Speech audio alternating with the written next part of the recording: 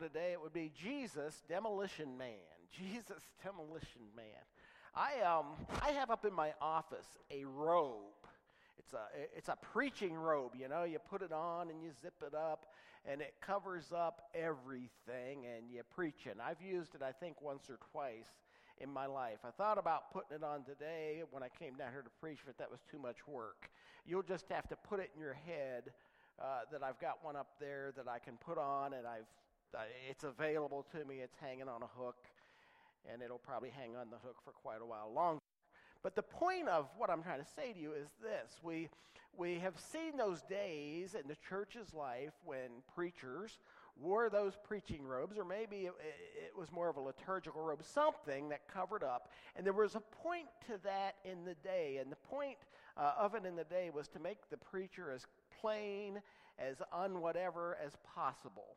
But what you'd come to find out if you were to undo the clerical cloth, if you take away the robe, usually what you saw was people who looked just like you. They dressed back in the day when folks came to church wearing suits and ties. Aside from the jacket, they'd be wearing that. This day and age, when people are doing a variety of things with regards to wardrobe, you'd find that they look just like you. And I hope today when you look at me, you think, well, he does kind of look just like us, because I'll give you a secret.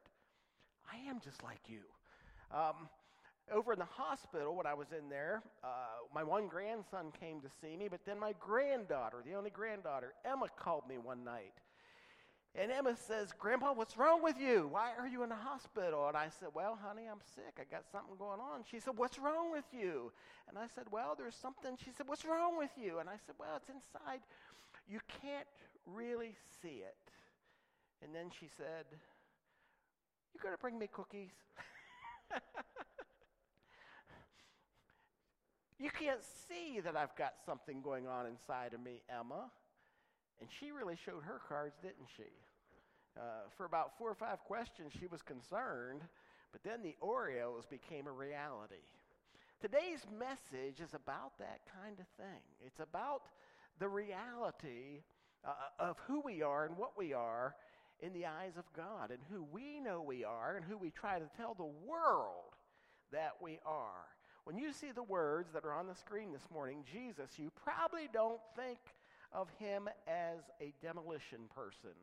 But I want to assure you, in the scripture you read this morning, Jesus was tearing things down. Jesus was wiping things out. He was pulling down structures and powers and authorities, and he was setting up a whole new way of doing business. We call it the kingdom of God. Let's go through this passage one more time, a few verses at a time. The Passover of the Jews was at hand.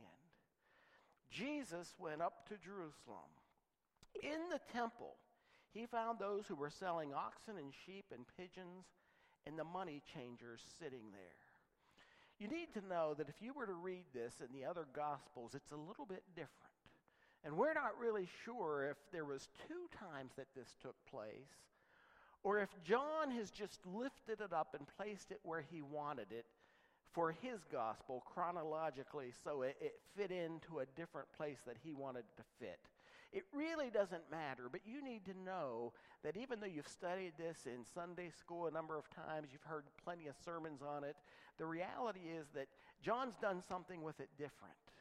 I want you to ask yourself the question, why were cattle and doves and pigeons up for sale near the temple grounds? And it was to help the travelers. You need to understand that people came from all over. It was required for this particular feast that all Jewish men would come, and they came from great distances, and to haul along, birds and cattle for the offerings and stuff was a bit of a challenge, and so they were allowed to sell them outside of the temple. The problem was what the chief priests and the priests of that day had allowed to happen in that process.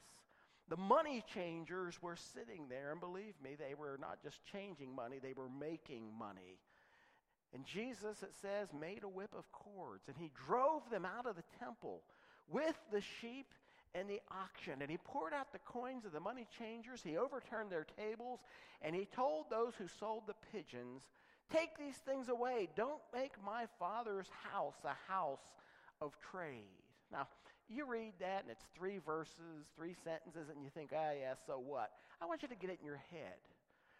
We've lost much because of movies and television and screens and all that stuff, the ability to think in our head in a way that can visualize what's going on here.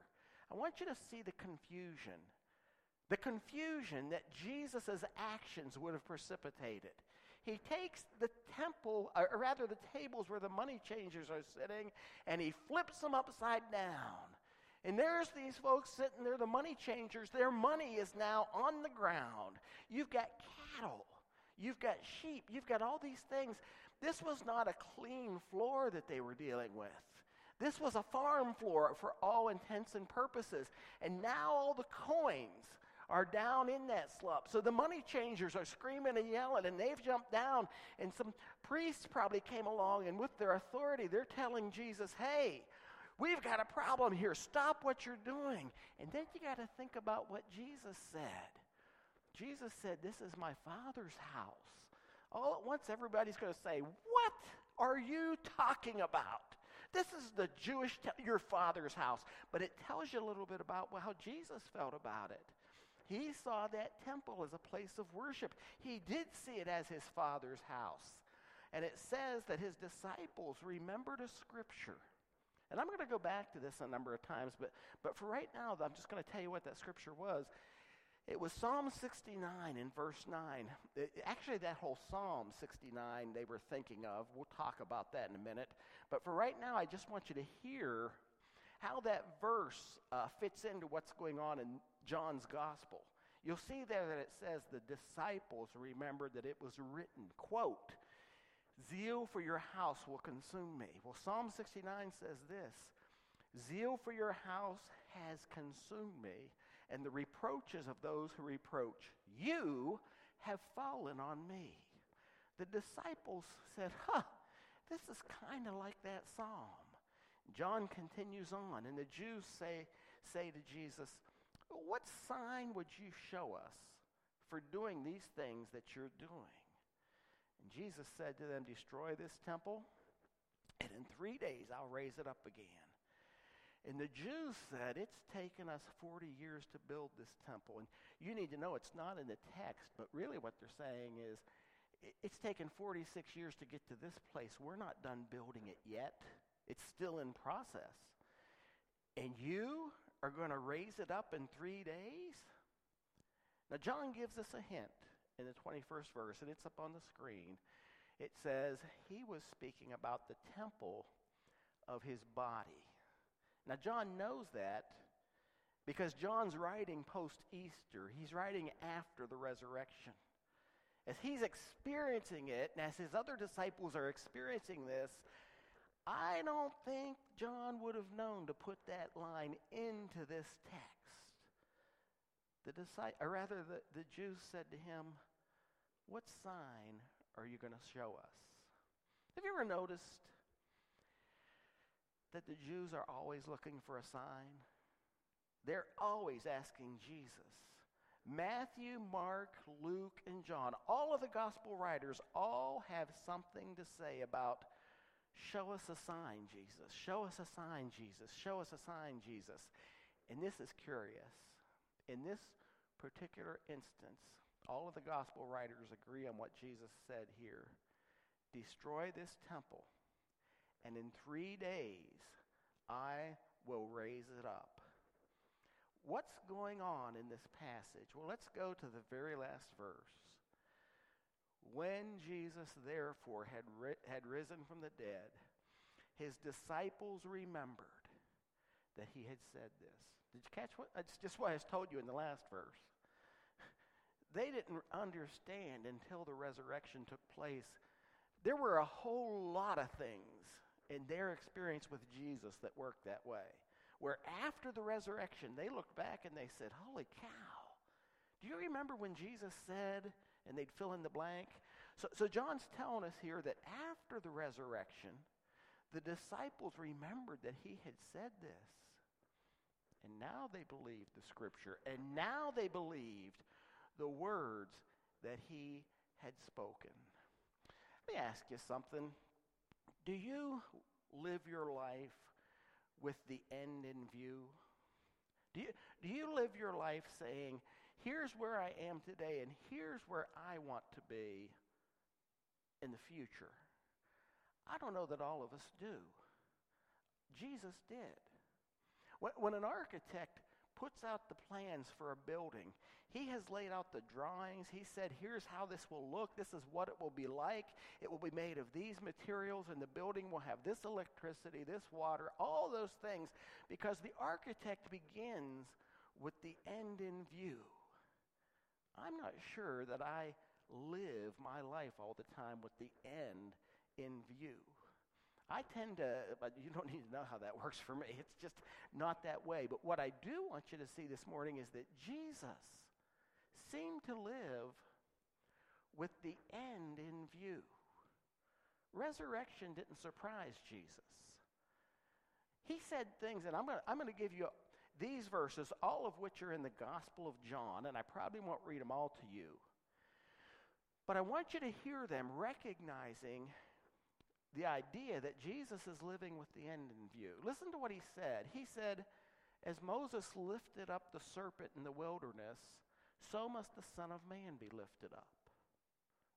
They lifted up that serpent back there in the wilderness story, and it was the sin, and Jesus also must be lifted up. Jesus spoke that as if he knew that when you get out to the 18th, 19th chapter of John, about 2 years from when he said it, he's going to be hanging on a cross.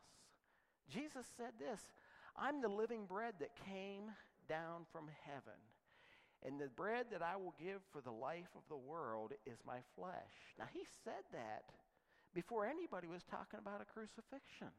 It seems to be that Jesus is living with the end in view.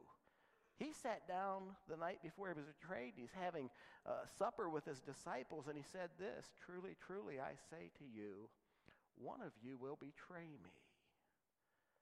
Jesus knew what was about to take place. He was consciously aware of how the story was going to wind up. And it wasn't pretty. It involved a beating. It involved a false trial. It involved being crucified, beaten with a whip. And Jesus lived, if you would, into the end of that story. Which leads me to ask the question, what were the disciples thinking when they said, this looks like Psalm 69. The zeal. What was it that Jesus was intent upon doing? What was it that held Jesus' attention?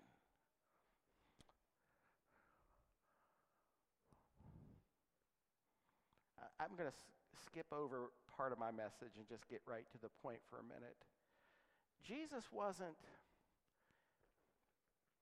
convicted or concerned with the temple. Jesus was concerned with, his primary concern was his Father, and that was God. The tragedy here, what did he say? He said, you have made my Father's house. In the King James we say a den of thieves. But you've turned God's house and who God is into something that serves your own purposes. You wouldn't have found in the temple of Jesus' day the God that Jesus knew. All the priests, all the religious folks, the ones who looked and played the part, you know what they were concerned about? Are you bringing me cookies? That's what they were concerned about. What's in this for me? Jesus knew what was in it for him. It involved a cross and an ugly death. And he began to deconstruct. He began to tear down. He began to demolish when he flipped those tables over. Because what Jesus was tearing down, folks, or what he was exposing maybe, was the spiritual condition of the people who said they identified with his Father. their religion, their belief system had become a dull routine. They had nothing in mind except for two things. How can I get more money out of this, get rich? And secondly, how can I maintain this power for the longest amount of time? I didn't give you the context of today's scripture, but you know that this is Jesus in the temple turning over the tables. And you ask yourself the question, well, what was going on just before this? So if you go and look in the Gospels, what you'll find is what's going on is Jesus goes to that wedding in Cana of Galilee, right? And there's a big celebration and everything looks great, right? But there's a secret that the wedding, the master of the feast would have never wanted anybody to know. They'd run out of wine, right? They'd run out of wine. That's what the master of the feast wanted kept hidden under the robes. Jesus comes along and says, hey, it's not my time, but I can help you out. Get me some water. And here in this passage, the robes are covering up all the ugliness of what's going on in the temple grounds. You see, they had not just run out of wine at the wedding feast. They had run out of the glory of God in their worship. They had run out of the real reason that they were at the temple in the first place. Jesus' zeal was not for this building. Jesus' zeal was for his Father. I read this to you a minute ago. It's Psalm 69:9. But I'm going to read it to you again because the disciples said, this reminds me of Psalm 69. The zeal of your house has consumed me, and the reproaches of those who reproach you have fallen on me. I just said to you that the glory of God has departed the house of God. But I want to tell you, God always leaves a remnant. You know that? He always leaves. If you were to go look at the birth of Jesus, you'll remember that there was a man there whose name was Simeon. Simeon was devoted to God. There was Anna, the prophetess. She was devoted to God. And if you can't remember them, all you got to do is get to the gospel writers telling of John the Baptist. I mean, John the Baptist was still all about God. But most of those who put on the clothing, who resided on the temple grounds, who were doing their thing, they were false shepherds. They were empty bottles, empty jars. They were like whited sepulchres, outwardly beautiful, but inwardly they were full of dead men's bones. And Jesus was about to expose that. Jesus is about to tear it down.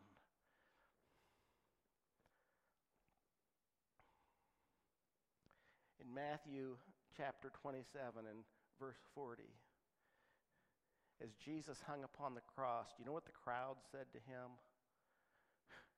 You who said you'd destroy the temple and rebuild it in 3 days, save yourself. If you're the Son of God, come down from the cross. What did they do? They used his very words, right? They used his very words against him. You who said you could destroy the temple and rebuild it in 3 days. I want you to go back and I want you to remember that when he was put on trial, the chief priests and the whole council, they sought false testimony against Jesus that they might put him to death. They found none, though many false witnesses came forward. And at last 2 people came forward and they said, this man said, I'm able to destroy the temple of God and rebuild it in 3 days. You see what they did? They used the very words that Jesus spoke. They made them suspect. And there's a truth that I think we all need to see. And you don't need to look at this passage I'm putting up here. I just want to try to find the thought that I want to give to you, and I can't seem to find it. And the thought is simply this.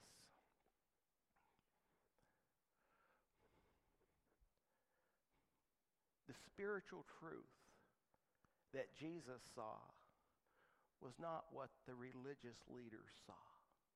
The inward truth of what was happening, Jesus saw for what it was, and he decided to tear that all down. Do you remember when John the Baptist pointed at Jesus one day and said, "Behold the Lamb of God that takes away the sin of the world"? John saw a spiritual truth that the religious leaders of Jesus' day could not see. All they could see was what they saw outwardly, what they presented, what they wanted the people to see. When John the Baptist looked, he saw a sacrificial lamb in Jesus. He saw someone that was going to die for the sins of the world. The lamb that would be our substitute, that would stand in our stead, that would take our sin and carry it in our place.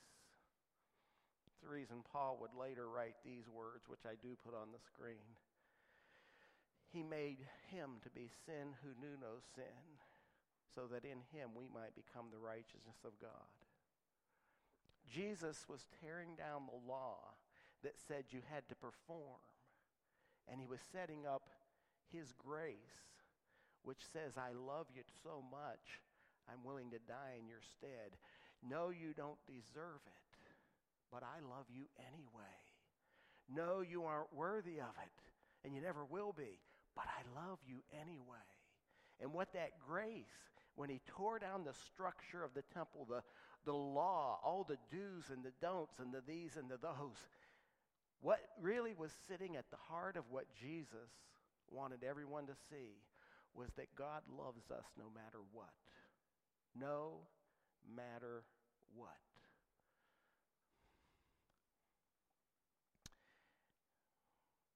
Jesus came to destroy what was and to put in place who he is.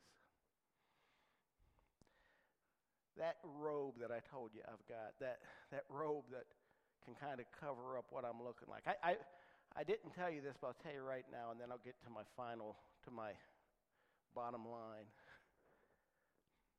One time, I had to go to the church to perform a wedding. And it wasn't here, it was elsewhere. And I kept that robe on a hanger, never wore it. And the neighbor kids and I, Wendy and Stephanie, you don't know them. I'm still friends with them.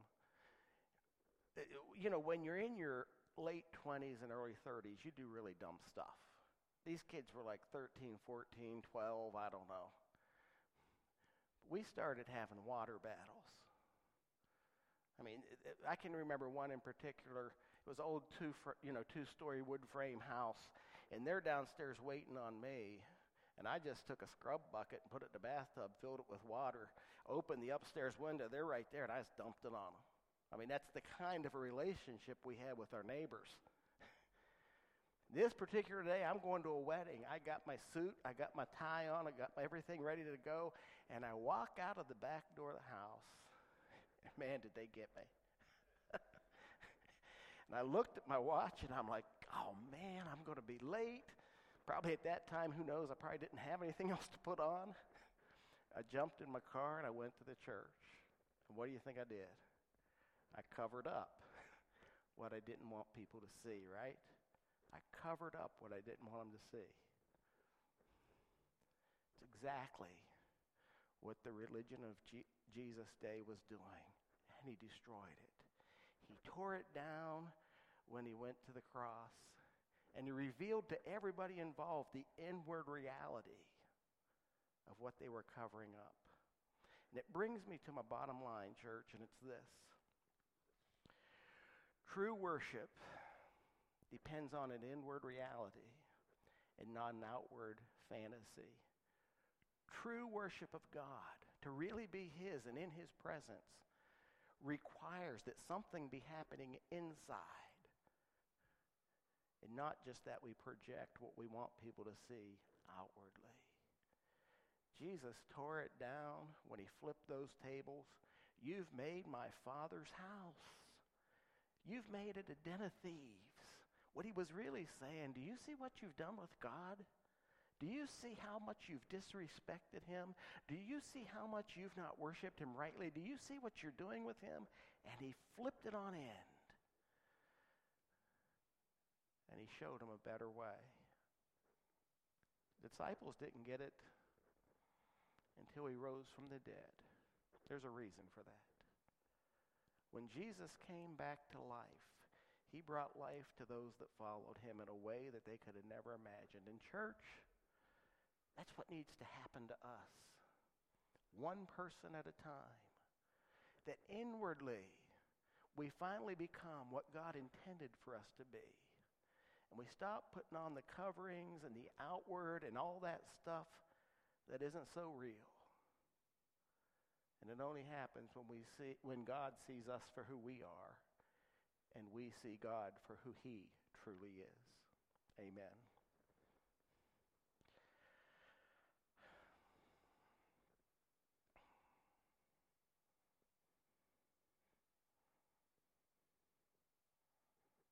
Would you stand and sing with me?